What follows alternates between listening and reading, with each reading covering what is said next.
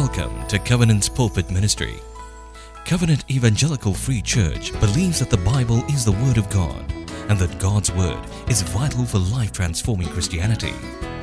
We trust that you will grow to know the Word of God and, more importantly, the God of the Word as you hear this message today. May God bless you as you open your heart to His Word.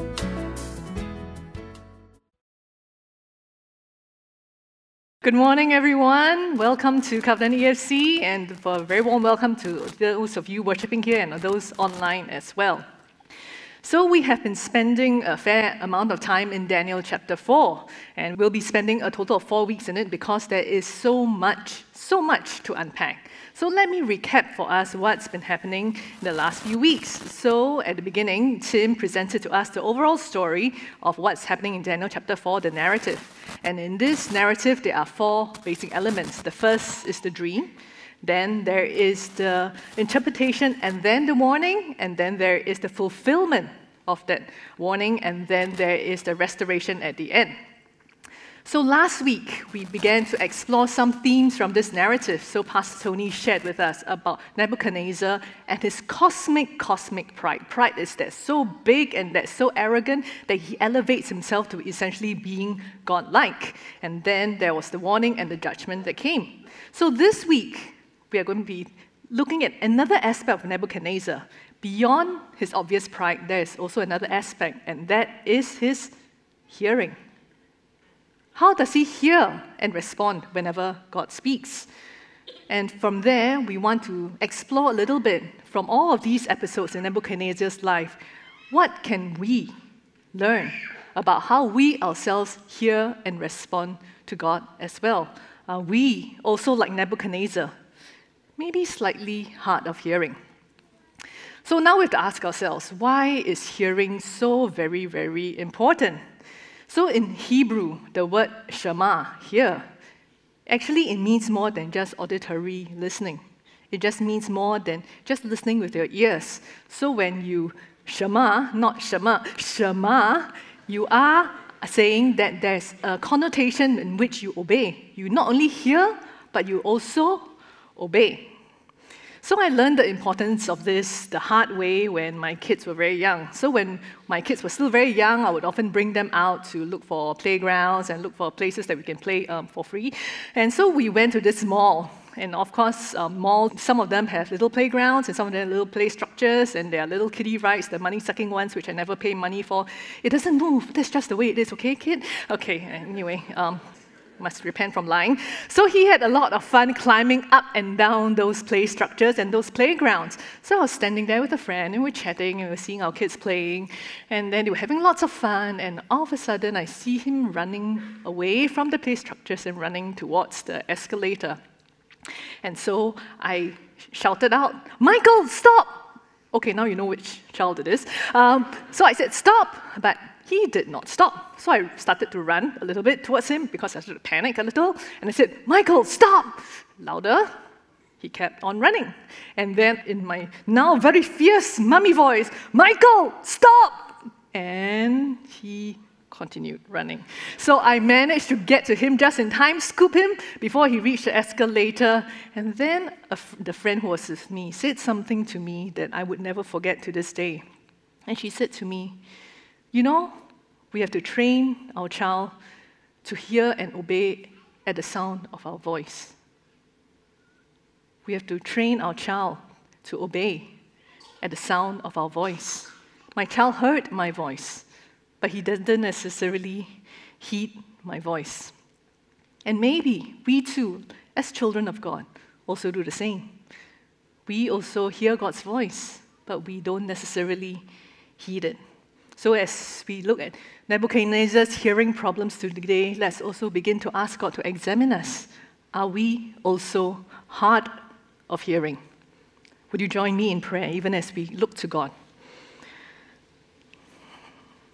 Eternal God and our loving Heavenly Father, grant us the grace to truly hear you speak to us today, so that we may truly respond and truly obey. In Jesus' name we pray. Amen. Amen. So, we want to discern if we are hard of hearing today. Don't need to go to an audiologist. We can come here and we have to consider two aspects of hearing. First, our heart of hearing, and the habits of hearing. So let's begin with the heart of hearing. So Nebuchadnezzar is our resident dream king. He's had multiple dreams. There are now two very, very weird, interesting dreams. And the first dream is in chapter 2, and the second one is here in chapter 4. So what are some of the similarities that you can draw, that you can see in between the dreams? So the first similarity is both are dreams. Thank you, Pastor, for being Captain Obvious, yes. The second is that both can only be interpreted by Daniel and not the rest of the Babylonian magicians and the wise men. Both also detail what God has in store for King Nebuchadnezzar. And both, the intent of it is to demonstrate God's sovereignty over kings and kingdoms. Then, what is a significant difference that you might discern?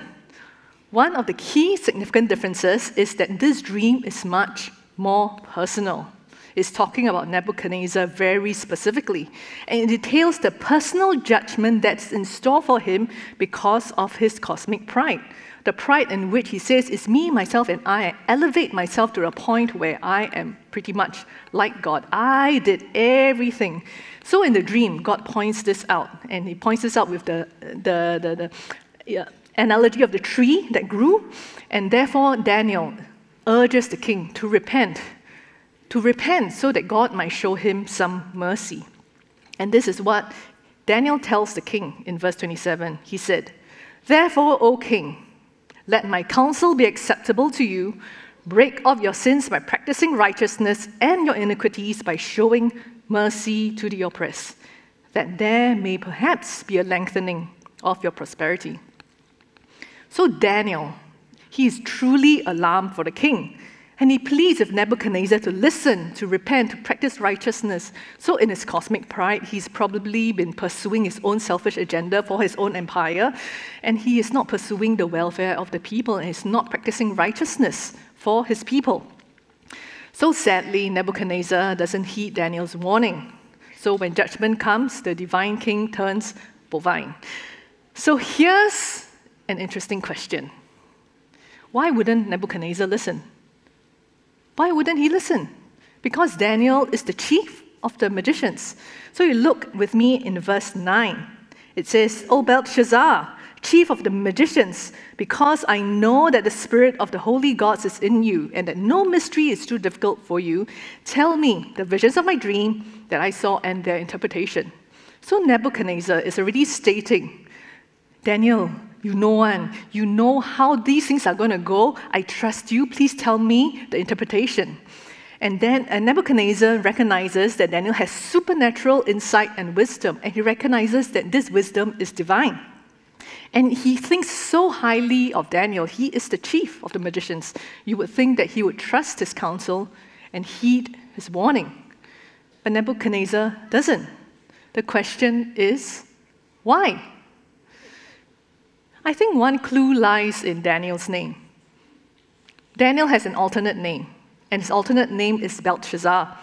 And the Bel in front of Belshazzar is named after Bel, an alternate name for the Babylonian god Marduk. So we see this in verse 8.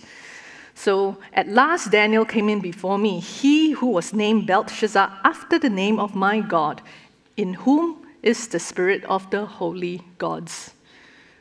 So from a Babylonian viewpoint, from the religious viewpoint, they believe that there are multiple gods. And amongst these gods, there is a chief, there's a king among them, and his name is Bel, or Marduk, his alternate name. And this Marduk is the chief of the gods. So as a Babylonian king, it is very likely that Nebuchadnezzar worshipped Marduk, because Marduk was the patron god of the royal family. So in other words, Nebuchadnezzar had multiple gods that he believed in. And probably the God of Israel is one of those gods. And so how does the God of Israel figure in this equation? God is probably just one of them. So let's look at the opening doxology to God to find out why this is so. Verse 2 and 3 says, "It seemed good to me to show the signs and wonders that the Most High God has done for me. How great are his signs, how mighty his wonders. His kingdom is an everlasting kingdom, and his dominion endures from generation to generation.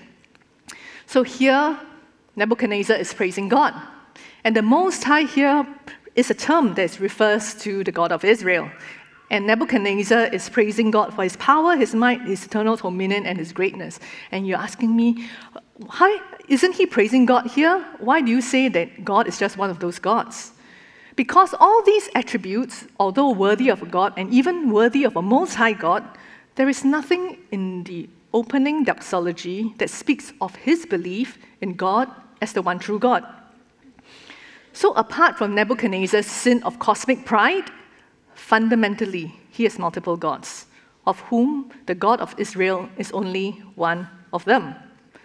So, from a Babylonian point of view, why do they worship the gods? They worship these multiple gods so that the gods will bless them with what they want and what they need. And in the agricultural system back then, they want protection from harm, they want protection from natural disasters, and of course, everybody wants the gods to protect them from suffering. So they worship the very powerful gods so that they can access the powers that these gods have in order to get what they want and what they need. So in a sense, these gods whom they worship, actually they serve an even more important God. Ultimately, they serve the most important God of all, which is themselves. This is very, very different, distinctly different from worshiping the God of Israel, who is the one true God. And to say that God is the one true God means it's not even accurate to say that God is above all the other gods. Because God is absolutely unique. There is only one and there is no other. It means that God is the highest authority, and then there is no other authority. But for Nebuchadnezzar, he is his own highest authority. All other gods, the multiple gods, are there to serve him, including God of Israel, are there to serve his will, his purposes, and his desires. No wonder all the things that he does are only the things that are important to him and not important to God. No wonder Nebuchadnezzar is hard of hearing. You know, we only hear and obey the highest authority in our lives. And the question is, who is the highest authority in your life? Who is the highest authority in your life? Is it God? Is he? So how do we tell? Actually, there's a simple way to tell if God is the highest authority in our lives. And the simple test is by our obedience. Do we take God's commands seriously, or do we not? Recently, I drank some expired milk.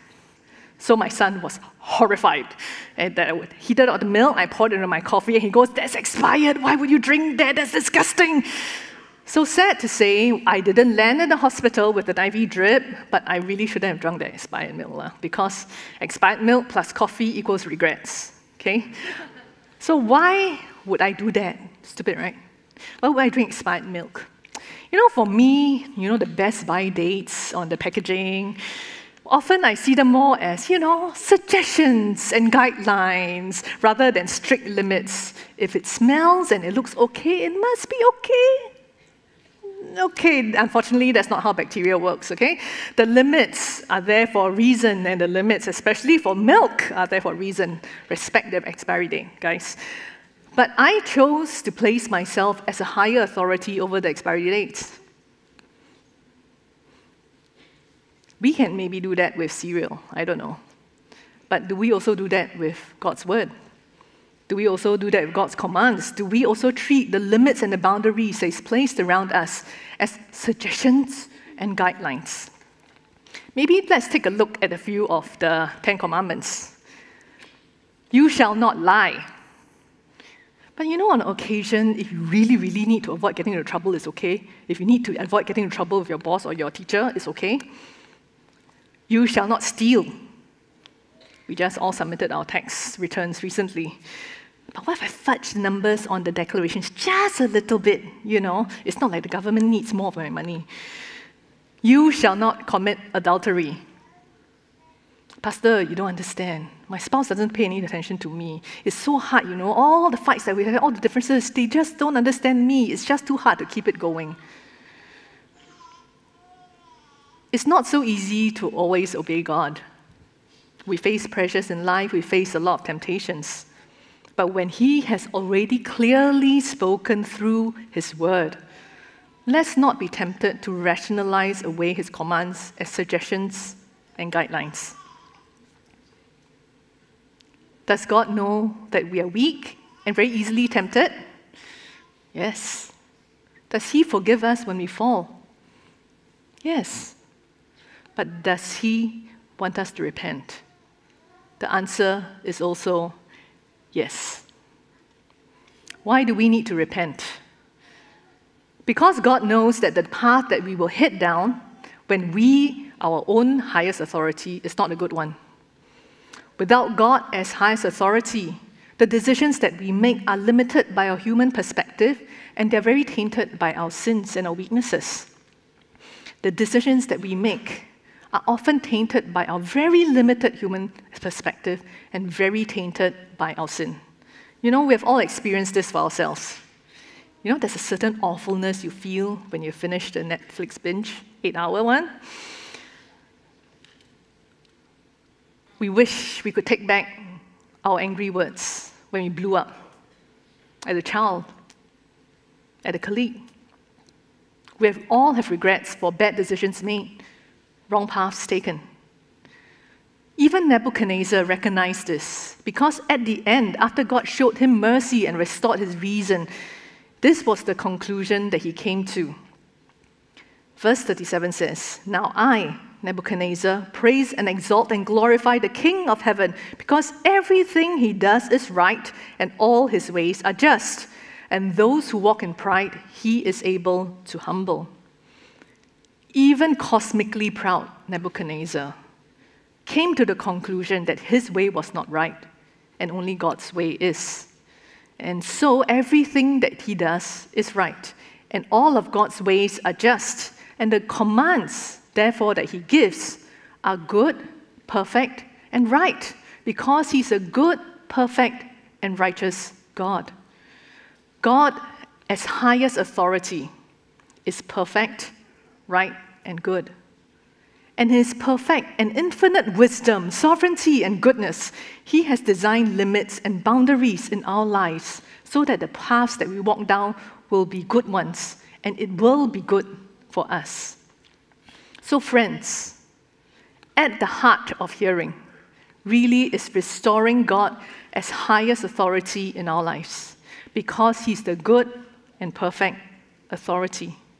At the heart of hearing is to restore God as the highest authority in our lives. So not only do we have to consider what is at the heart of hearing, we also need to consider what is our habit of hearing, as we can discern whether we are really hard of hearing or not, whether we have hearing problems or not. So let's come back to our dream king Nebuchadnezzar. So given that he has multiple gods, and although he honors the God of Israel, we do not know if it translates to real faith or real obedience. So if we trace back all three encounters with God over chapters 2, chapters 3, and chapters 4, we will find that actually there's some similar patterns. So let's take a look at all of his encounters with God. Okay? So the encounter, how God speaks, and what Nebuchadnezzar says. In chapter 2, in the first dream, there's a dream. He tells the wise men, "Please tell me my dream, please interpret it for me, or I'm going to kill you." Then God shows up, reveals it to Daniel. And then Nebuchadnezzar says, "I honor the God of Daniel for his power and his wisdom from above." Next incident, next encounter in chapter 3. He throws the three poor men into the blazing furnace, Shadrach, Meshach, and Abednego, because they refuse to bow down to the golden statue that he has made. And then how God shows up, he delivers the three men. At the end, Nebuchadnezzar honors the three men's God for their power to save, because this power is above all other gods. So in chapter 4 here, God gives a second dream, and then there is a warning given by Daniel. But Nebuchadnezzar does not repent despite the warning. And then God judges, and at the end, when he's restored, he honors God for his sovereignty and his righteousness. What do you discern from this pattern? What do you discern from this pattern of God encounters and responses? Certainly, there's some movement, as you can see in the last column. He does acknowledge God's wisdom, God's power, and God's sovereignty, and God's character as righteous and just. So, as a side point here, if you ask me, does Nebuchadnezzar ever cross over into true allegiance to the one true God? My answer would be, I don't know. Certainly, there is movement, but is there enough to translate into real allegiance and obedience? I think it's because the intent of the story is not to tell that to us, and the info stops here. We actually cannot definitively conclude. I don't know. But what can we learn from the pattern of his responses? So when Nebuchadnezzar encounters God, God reveals himself, he responds. He says, God is wise, God is powerful, and God is sovereign. But the response is often skin deep and momentary, and then business as usual. So this is how he goes about it. This is his pattern.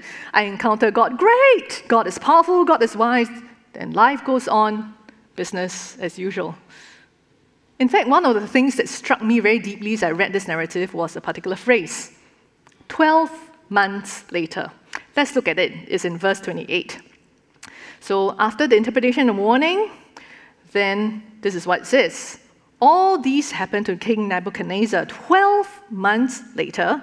As the king was walking on the roof of the royal palace of Babylon, he said, "Is this not the great Babylon I have built as the royal residence by my mighty power and for the glory of my majesty?"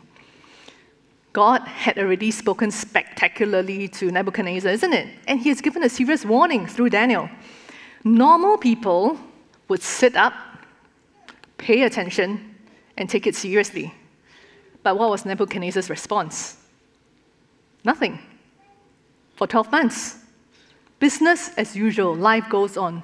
12 months for him to really hear and really repent. But it was business as usual, and it wasn't just once, but it was a pattern of a series of choices. Nothing shifted for him after he encounters God. So whenever God speaks, whenever God reveals himself, it always demands a response from us. What kind of response? It requires us to make certain choices. So for us, how does God generally speak to us? Well, God speaks to us through different ways. And the primary way is obviously through Scripture, the revealed Word of God. And the Spirit of God acts upon it, brings it alive so that it convicts us of the truth of God's Word. But God also speaks to us through nature. He speaks to us through circumstances, through God's people, through maybe certain promptings in our heart. And for some people, he also speaks to them through dreams and visions. And all these, of course, needs to be confirmed with scriptural truth. So when God speaks to us, when God reveals himself to us, it demands a response. So if God reveals to us that he is a powerful God, we can choose to believe that he is powerful, or we can choose to believe that he is not. And whatever it is, our hearts and our actions will follow what we believe. So if God reveals that he is faithful, we can choose to believe and respond accordingly with gratitude and with assurance of he being with us. If God reveals that he loves us, we can choose to believe it, and then we can respond and love him back. Or we can choose not to believe that he loves us, or we can choose to ignore that God loves us. All of these are choices. You know, I've heard this question being asked many, many times. Why can't I hear God? From young people, from older ones, I've asked the same question myself in my own journey. Of course, this is a very multifaceted question that requires us to really understand what Scripture is, what the work of the Spirit is, and how all these things interact. And for some of us, maybe we need to change some very fixed ideas we have about how God should exactly speak to us. But perhaps one possibility that we don't often talk about is that perhaps we have already been making certain consistent choices when God speaks to us. We have already been making certain consistent choices when God speaks to us. What is the habit of our hearing? Do we respond to God when we hear him? Do we obey when we hear him? Do we respond momentarily and then we forget about it? Or do we hear God and then we ignore him? I suggest the way in which we choose to respond to God is habit forming. When we keep choosing to turn towards God, When He speaks, we grow in tenderness of conscience and intimacy with Him and holiness. And then it's a virtuous cycle. We grow in the habit of turning towards God. But if we keep choosing to ignore, if we keep choosing to turn away, we can grow in that habit too. That describes Nebuchadnezzar, despite God speaking so spectacularly so many times. Ignoring God became a habit. Ignoring God can be habit-forming. And for some of us, ignoring God has become a habit. We hear Him, we turn to Him, momentarily perhaps, but then life goes on, business as usual, and we are unmoved. And friends, I need to tell us that the more we ignore God, the better we get at ignoring Him. Let me share with you an example. A super common one that we all struggle with, okay? Daily devotions. I think we all struggle with it. Maybe not Pastor Ed or Pastor Tony, but the rest of us, common folk, we struggle with it. So you know here, your pastor is very human. So no matter how young or how old you are as a Christian, spending time with God in word and prayer regularly can be challenging. So let me share my own walk and my own experience with you. First of all, I'm not a morning person. So I wake up, and in the morning, I pray, okay? And I do my Bible reading in the evening, and I use a 5-day reading plan because it gives you 2 days to catch up when you cannot finish the 5 chapters of genealogies that you're supposed to go through. So 2 days for you to catch up if you miss any. So for me, it's quite workable. And I supplement it with various things along the way. So in my own experience, I usually start well at the beginning of the year, and towards the middle of the year, which is round about now, things get a little bit more hard. So some days, some nights, I have extra meetings, small groups, meetings, and then I end very late, or I come home very late at night. And by the time I collapse on my couch, and I just want to zone out, sometimes I get a prompting that says, oh, you haven't spent that time with God yet. So many times I do drag myself out of my couch. My couch, I think, has some powerful sucking power that just gets me to lie down there. Sometimes I can drag myself out of my couch, and then I open up my Bible. But some days I just tell God, God, my brain is mush. My brain is really mush. Surely you understand. Of course, God understands. Of course, God understands. But what I've noticed about myself is that when I tell God, God, I cannot, my brain is mush, over time, it gets easier and easier to tell God, I cannot. And before I know it, I've missed a few days, and we all know it. A few days turns into weeks, and weeks turns into months. It gets easier and easier to tell God, wait. It gets easier and easier to tell God, no. And when it gets easier and easier to tell God, wait or no, unfortunately, it means that actually our heart is also getting harder and harder. And in turn, it becomes harder and harder for us to actually hear God. And for some of us, our wait is actually a no. Has it been getting easier for us to tell God no? In what areas have you told God wait or no? Maybe He has been asking you to step up and serve, and you said, please don't ask me anymore. Perhaps some of you are struggling with a persistent sexual sin, and keep telling God, no, there's no way, I just can't give it up. I just can't do it. Perhaps some of you, God has been asking you to surrender a long-held bitterness, a long-held unforgiveness. And you just keep telling God, I cannot do it. I don't want to forgive. Maybe some of you have a calling towards full-time ministry or missions, and you've been telling God, wait until. Whatever God has already spoken, we have gotten into the habit of saying no. Friends, I am not here to condemn you, because I struggle with obedience myself. But I need to present to you a reality today, a spiritual reality today, that the more we choose to ignore God, the more habit-forming it becomes. And the more the habit forms in us, the harder our heart becomes. The more the habit forms in us, the harder our heart becomes. God loves us. God is understanding. God is kind. God waits for us. But He does all this. When He speaks to us about our sin, He also wants us to come to repentance. And this is what Romans chapter 2, verse 4 says. Or do you show contempt for the riches of His kindness, forbearance, and patience, not realizing that God's kindness is intended to lead you to repentance? Let me repeat it again. Or do you show contempt for the riches of His kindness, His forbearance and patience, not realizing that God's kindness is intended to lead you to repentance? God is kind, He's forbearing, He's patient, but it's meant to lead us into repentance. And God waits for us, but so that we will turn back to Him in repentance. So for us, don't turn telling God wait. Don't turn telling God no into a habit. Don't turn disobedience into a habit. When He speaks, choose to turn to Him. Choose repentance.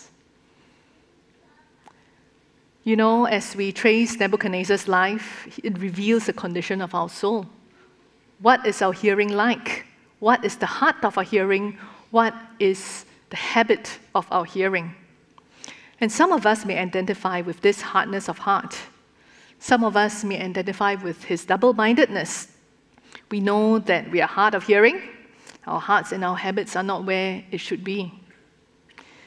And we've just already said that we cannot conclude if Nebuchadnezzar really finished well. And right now, in this sanctuary, or even at home, if we are absolutely honest with us, looking at the state of our obedience, we also wonder, can we also finish well? Can we also really, really finish well? Yesterday, we lost a spiritual giant, Pastor Timothy Keller. You know, he left such incredible legacy for us. He modeled a thinking faith. He modeled a deep understanding of what the gospel really, really means. And he modeled what it means to be a winsome witness to the person of Jesus Christ. So I was deeply saddened when I heard the news. But at the same time, I was also deeply encouraged because as he battled with cancer in the last season of his life, he showed us how to really finish well. And from the many things that he taught, this is one thing stood out to me this week, that one of the keys to finishing well is repentance. And this is what he wrote about repentance in a newsletter many years ago. And this is what he says. Martin Luther opened the Reformation by nailing the 95 Theses to the door of the Wittenberg Cathedral. The very first of these theses was, our Lord and Master Jesus Christ willed the entire life of believers to be one of repentance.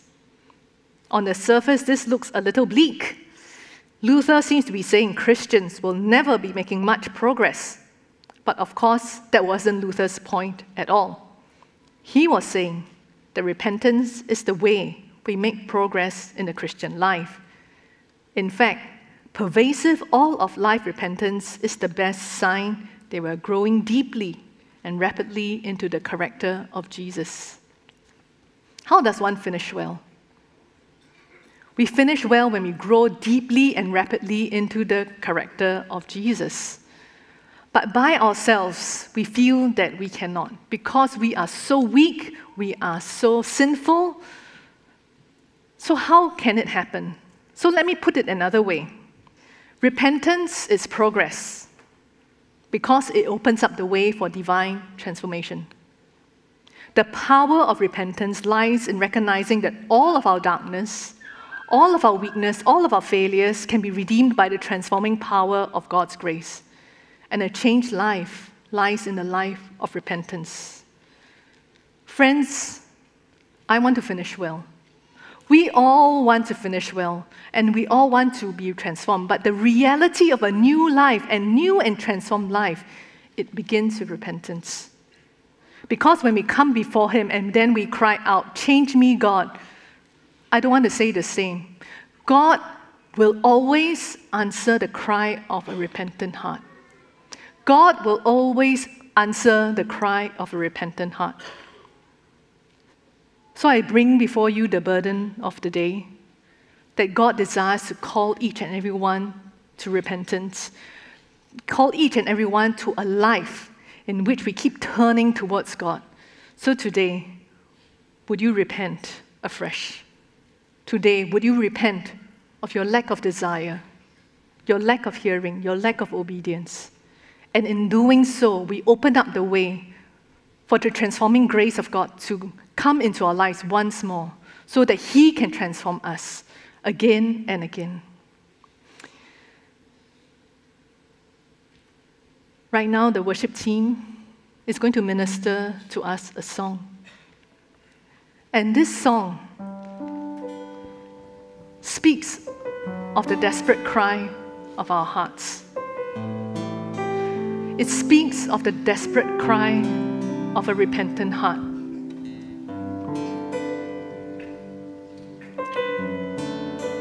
And as you listen to this song, would it allow it to echo what you are crying out inside as well? God, would you hear us from heaven? Would you change me? Would you open my blind eyes? Would you unlock my deaf ears? I need you desperately, Lord. Lord, hear our cry. Come heal our land. Breathe life into these dry and thirsty souls.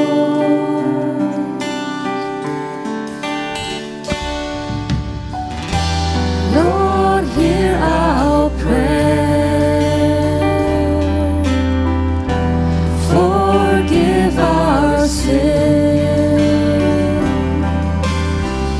And as we call on your name, would you make this a place for your glory to dwell? Open the blind eyes, unlock the deaf ears. Come to your people as we draw near. Hear us from heaven, touch our generation. We are your people, crying out in desperation.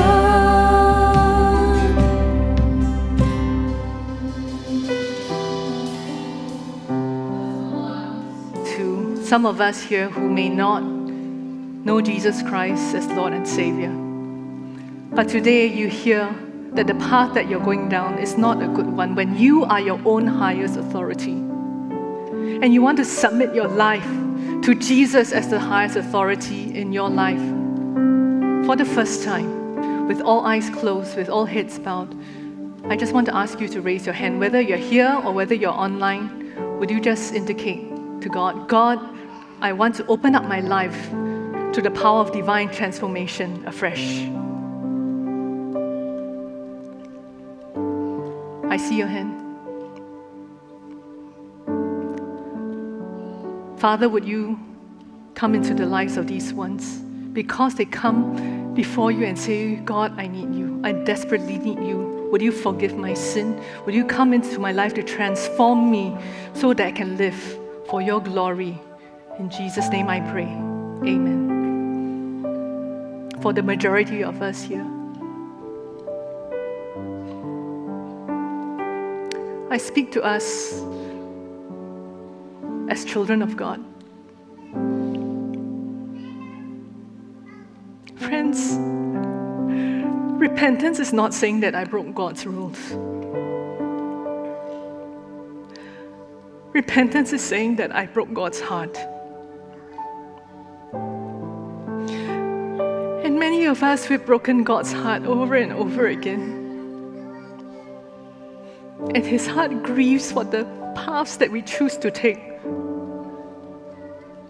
Paths that he knows is not good for us. And we've broken his heart over and over again.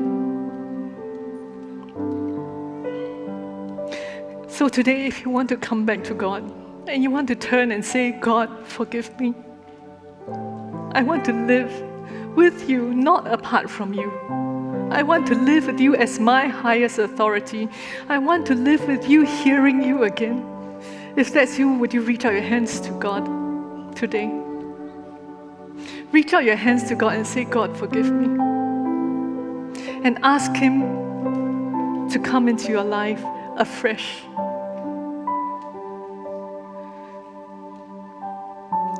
Father, for these different ones, we know we are not where we should be.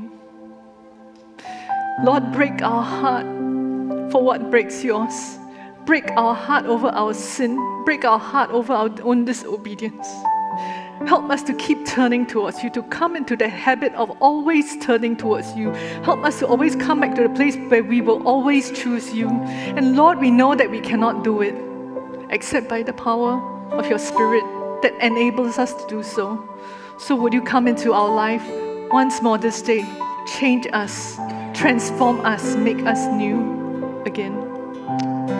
Amen. I have one last group of people I need to speak to. And this group of people, you know that God has spoken to you. He has placed a full-time calling in your life. And you keep telling God, wait. You keep telling God, no. And today he says, don't wait anymore. Don't say no to me anymore.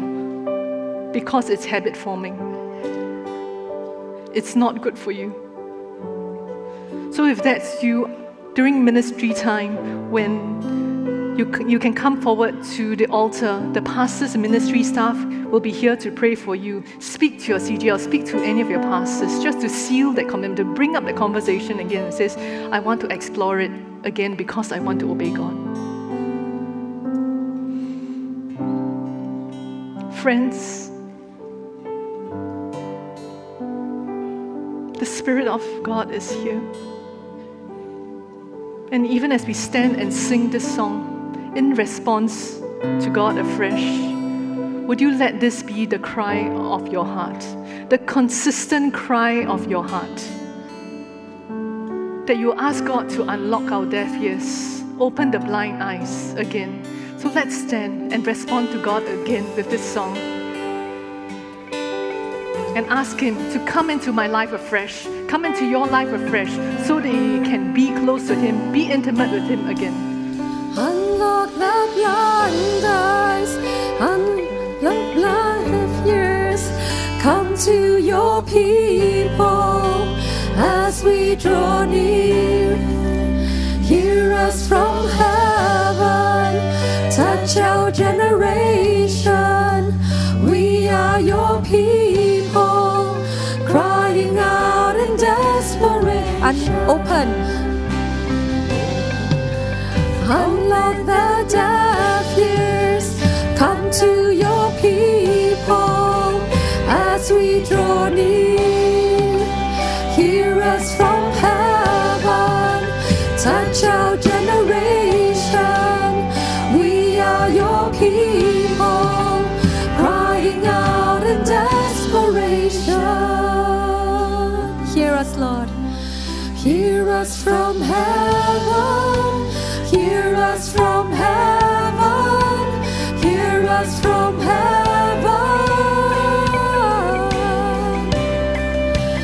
Hear us from heaven.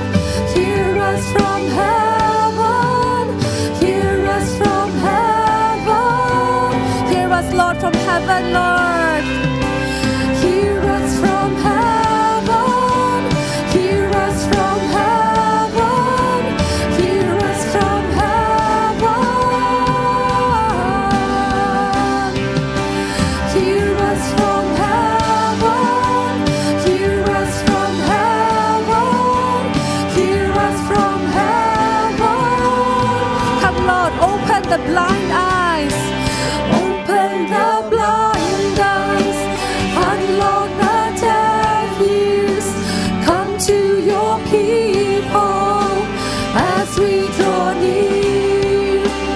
Hear us from heaven, touch our generation.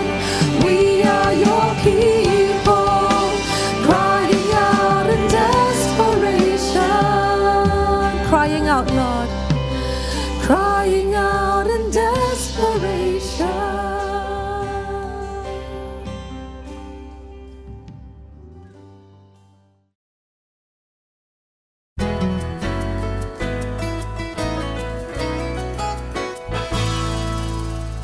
We're glad you had spent some time listening to God's Word, and we hope that the message has ministered to you.